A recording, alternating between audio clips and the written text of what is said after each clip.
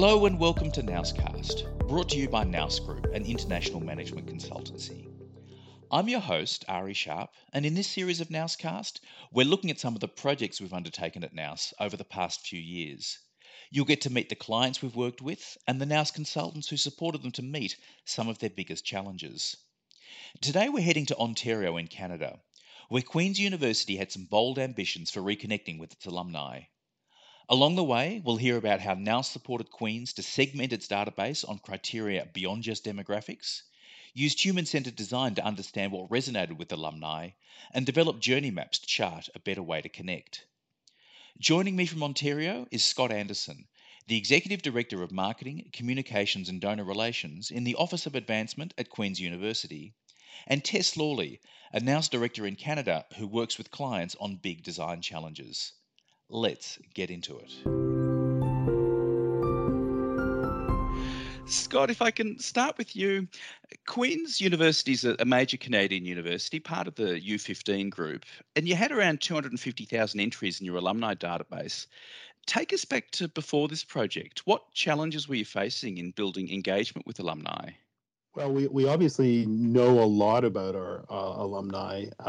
We have a pretty robust alumni relations team, and even though we're decentralized, our faculties also spend a lot of time cultivating alumni. But the information we had about them or have about them is primarily demographic and geographic, and we have had a tendency to really treat them as if they were still students. So their faculty association is the most important piece of information we have about them, and that's how we engage them is through faculty news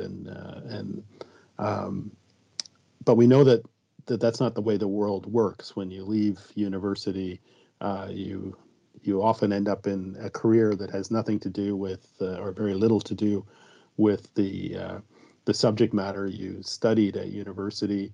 I always use the example of my own daughter who graduated from Queen's with a political studies degree and getting a number of different promotions, and she's doing her best to learn marketing as she works. She hears from the Faculty of Arts and Science and not the Smith School of Business, which actually has a lot to offer her in terms of thought leadership, further education. So, even just knowing someone's employment or career path is valuable.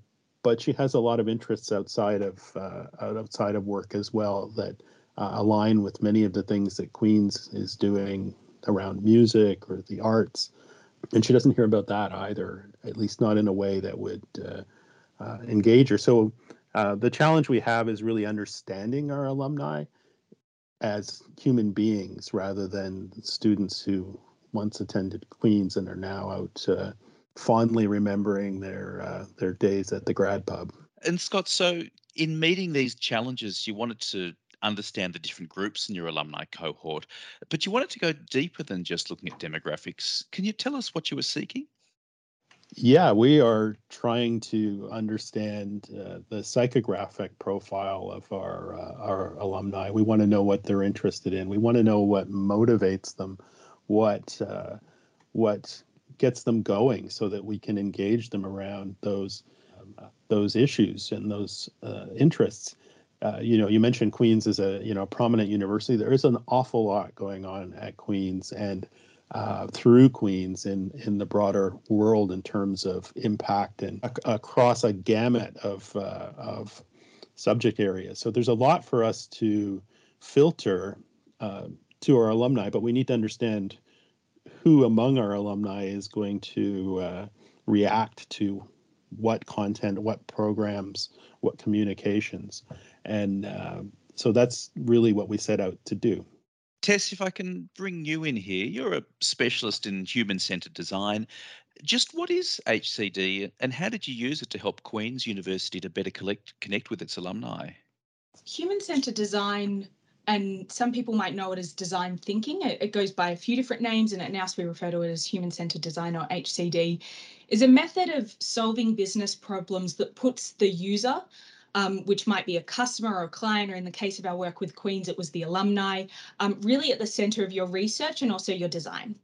So instead of us as expert consultants or designers, or even a business itself deciding on the solution for a problem, we try to blend that expertise with research with your users, or the customer, or the alumni in this case, to come up with a solution that works for both and that sort of ticks all the boxes.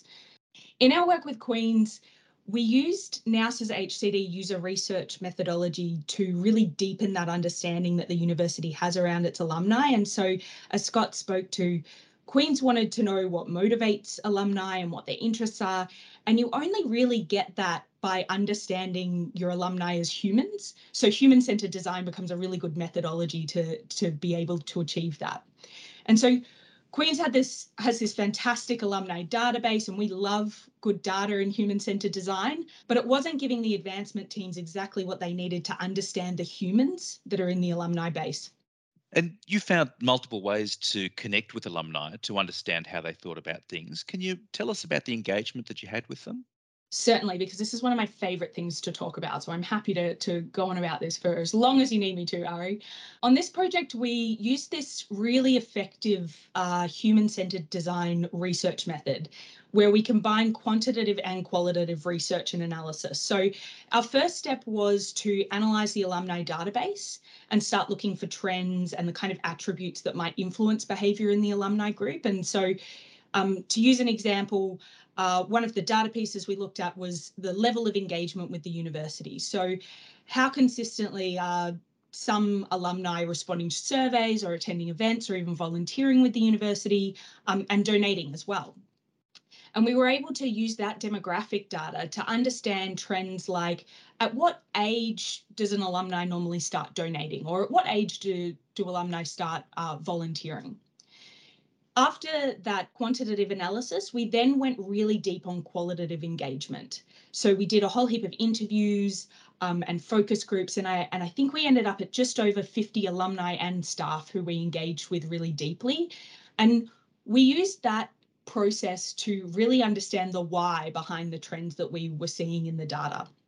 Tess, you mentioned one of the themes that emerged from the consultations. I understand that you came up with 5 in total. Can you tell us what they were, and then how did you use them?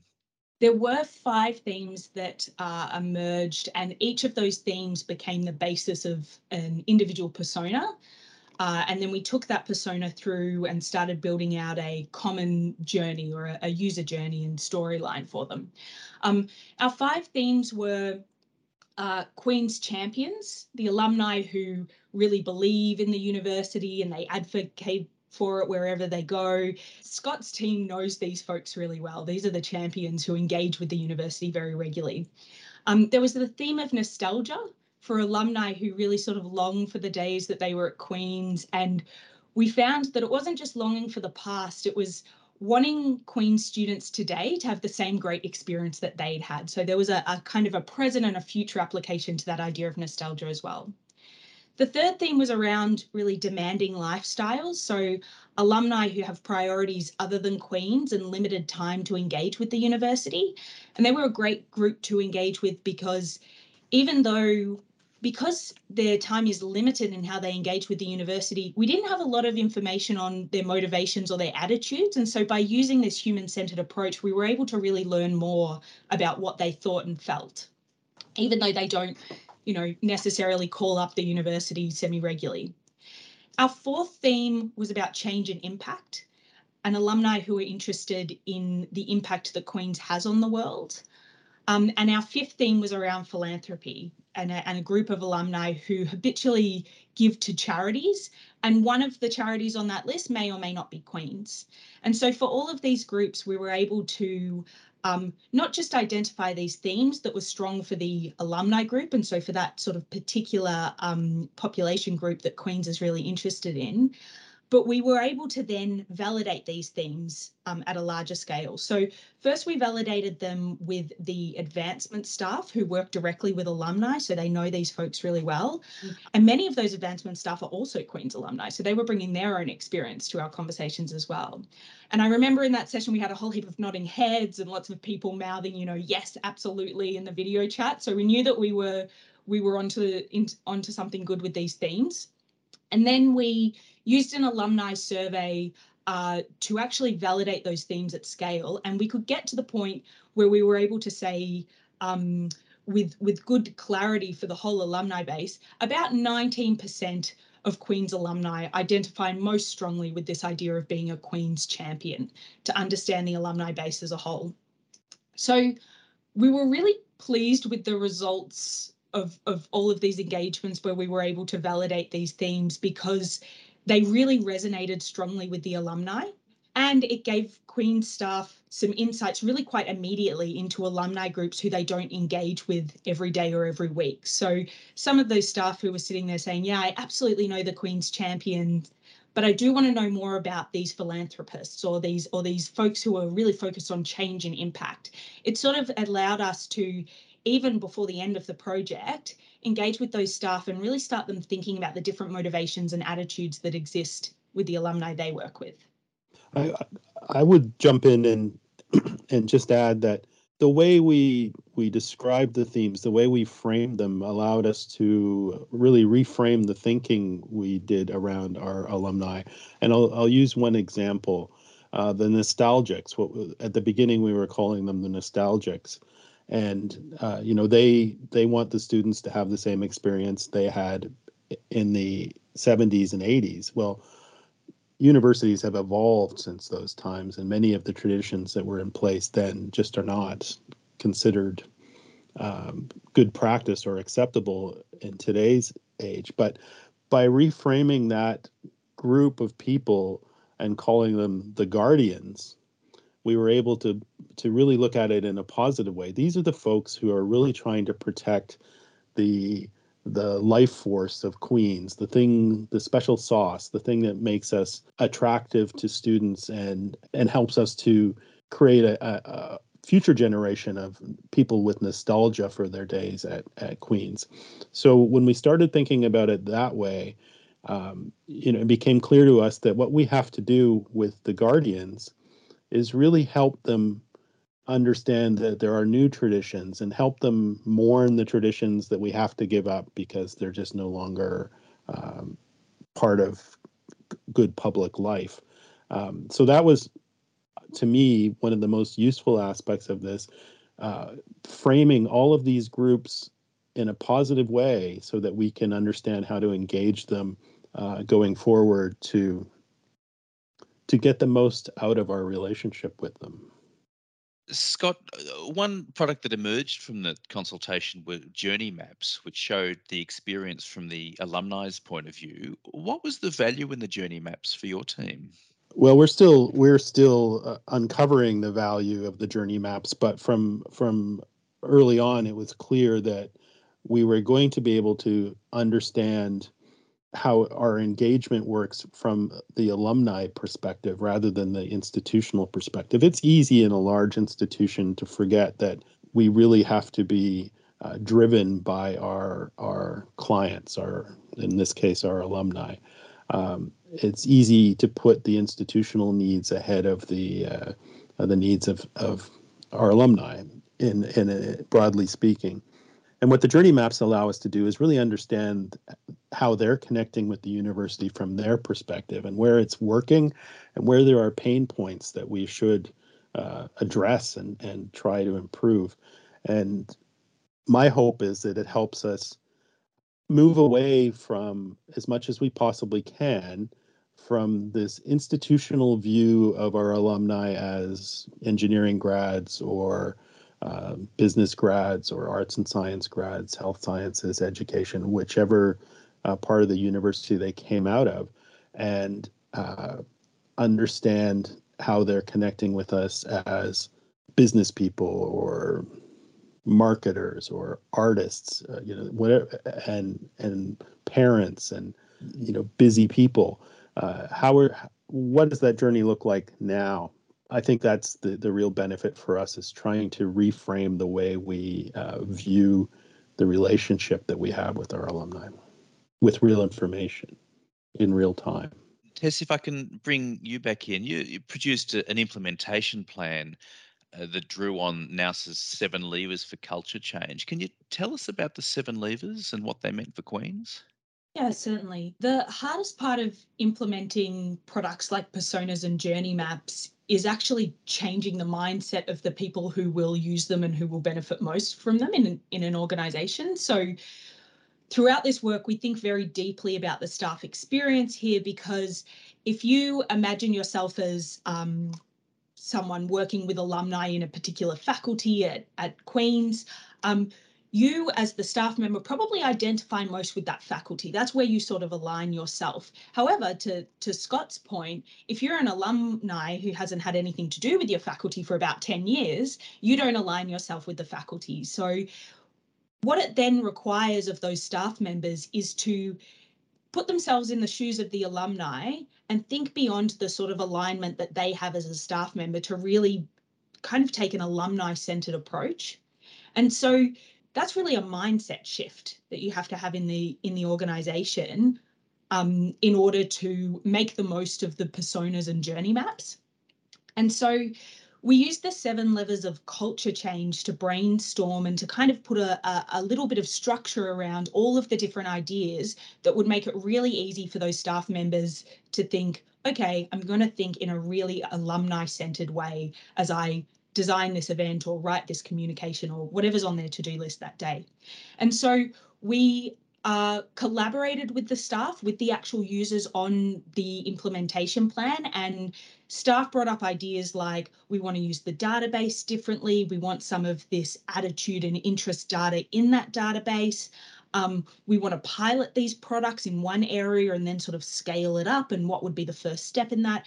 And even things like, what are the practical additions to these products that would make it really easy for a staff member to use, like checklists and practical tools. And so after taking all of those ideas that were sort of grouped around 7 levers of mindset or culture change in an organization, we were then able to map those against a maturity model for Queen's, take the university from using the personas and journey maps in sort of like a pilot or in a sort of discrete piece of work to sort of map out over time, what would it look like to really embed these products and embed alumni-centered thinking in everything that advancement does and everything that Queen's does more broadly. Tess, we know that no project is ever smooth sailing the whole way through. Can you tell us what challenges did you encounter and what did you do? This one, I'm delighted to say, was actually pretty smooth sailing. I'm happy to report. More seriously, if I think about the success of this project, the biggest challenge in this work is usually stakeholder engagement in the business or in the university, especially in big complex organizations like a university. And we were extremely lucky to have a PM on the Queen's side, Josh Adler, who did a huge amount of stakeholder management. And so after every workshop we did, Josh would approach stakeholders, get feedback, bring that back to our team so that we could make our next engagement even better. And it meant that by the time we got to the designing the products and kind of our final presentation as a consulting team, staff were absolutely bought in. People were saying, when will we have this? Can I look at it now? Like, when will you send this to me? And we were able to allow Scott and Josh and the team to hit the ground running with the products, which was great. And I would add, and NAUS is not paying me to say this or at all, I've worked with a lot of agencies and outside contractors over decades, and I think this was one of the very best relationships that we've had with an agency. I was really impressed with how smoothly it did go, because that's not often the case. That's really encouraging to hear. Scott, if I can give the last word to you, having gone through this experience, what advice would you give to other universities looking for better ways to build relationships with their alumni network? Well, I think trying to forget what you think you know and start with fresh eyes to really understand your alumni from their perspective and also the institution's perspective, and really just to try to build a culture that is willing to experiment with the ways that we engage alumni. And I think in our case, the personas and journey maps are going to help us do that. We're piloting with a few of our faculties and departments within advancement to really roll this out slowly, which would be my other piece of advice. Don't just throw this out and expect people to be able to use it, so that we can demonstrate not only best practice but successes, and then roll those out to our broader community so that we can establish a really professional way of using the personas and journey maps to build programs, to build communications, to build broader alumni engagement. And my hope is that ultimately, as technologies improve, we will start to be able to use artificial intelligence to really and other data to really build on these personas and refine them to the point where we're coming very close to individualized, personalized programming and communications. Scott Anderson and Tess Lawley, thanks so much for talking to Nouscast. Thank you for having me. Yeah, thanks for having us, Ari. That was Scott Anderson from Queen's University and Tess Lawley from Nous Group. You can connect with Tess via the Nous website. That's www.nousgroup.com. While you're there, check out our case studies and thought leadership insights. That's it for this edition of Nouscast. Be sure to subscribe so you don't miss an episode. We'll catch you next time.